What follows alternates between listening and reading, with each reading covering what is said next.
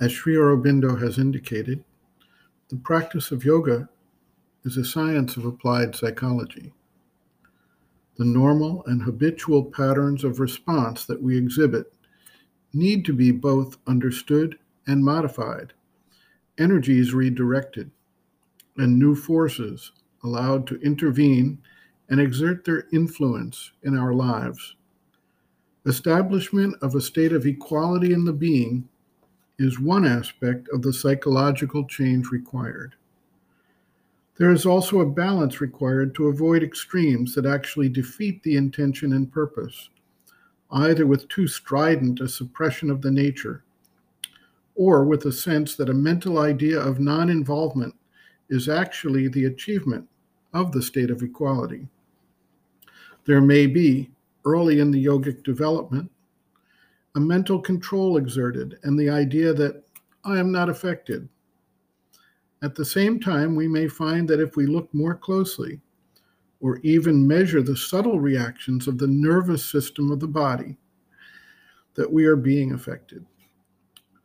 Blood pressure goes up, tension, headaches, indigestion, ulcers, insomnia, depression, anxiety, or escape from pressure through consuming comfort foods, binge eating, alcohol or other drugs, or through mindless distraction or entertainment.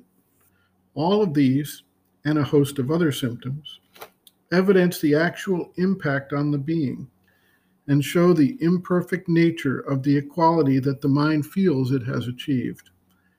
True equality eventually needs to work its way down from the mind into the emotions, the vital being, and even the physical body.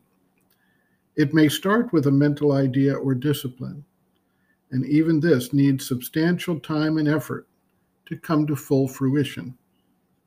Sri Aurobindo notes, quote, complete samatha takes long to establish, and it is dependent on three things: the soul's self-giving to the divine by an inner surrender, the descent of the spiritual calm and peace from above, and the steady, long, and persistent rejection of all egoistic, rajasic, and other feelings that contradict samatha.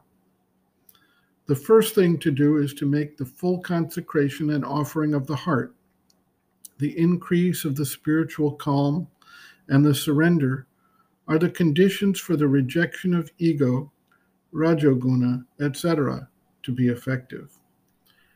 To be free from all preference and receive joyfully whatever comes from the divine will is not possible at first for any human being.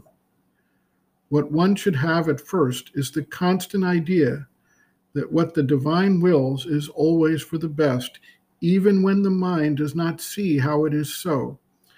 To accept with resignation what one cannot yet accept with gladness, and so to arrive at a calm equality which is not shaken, even when on the surface there may be passing movements of a momentary reaction to outward happenings. If that is once firmly founded, the rest can come. End quote. Reference, Sri Aurobindo, Integral Yoga, Sri Aurobindo's Teaching and Method of Practice, Chapter 5, Bases of Yoga, Equality, pages 124 to 127.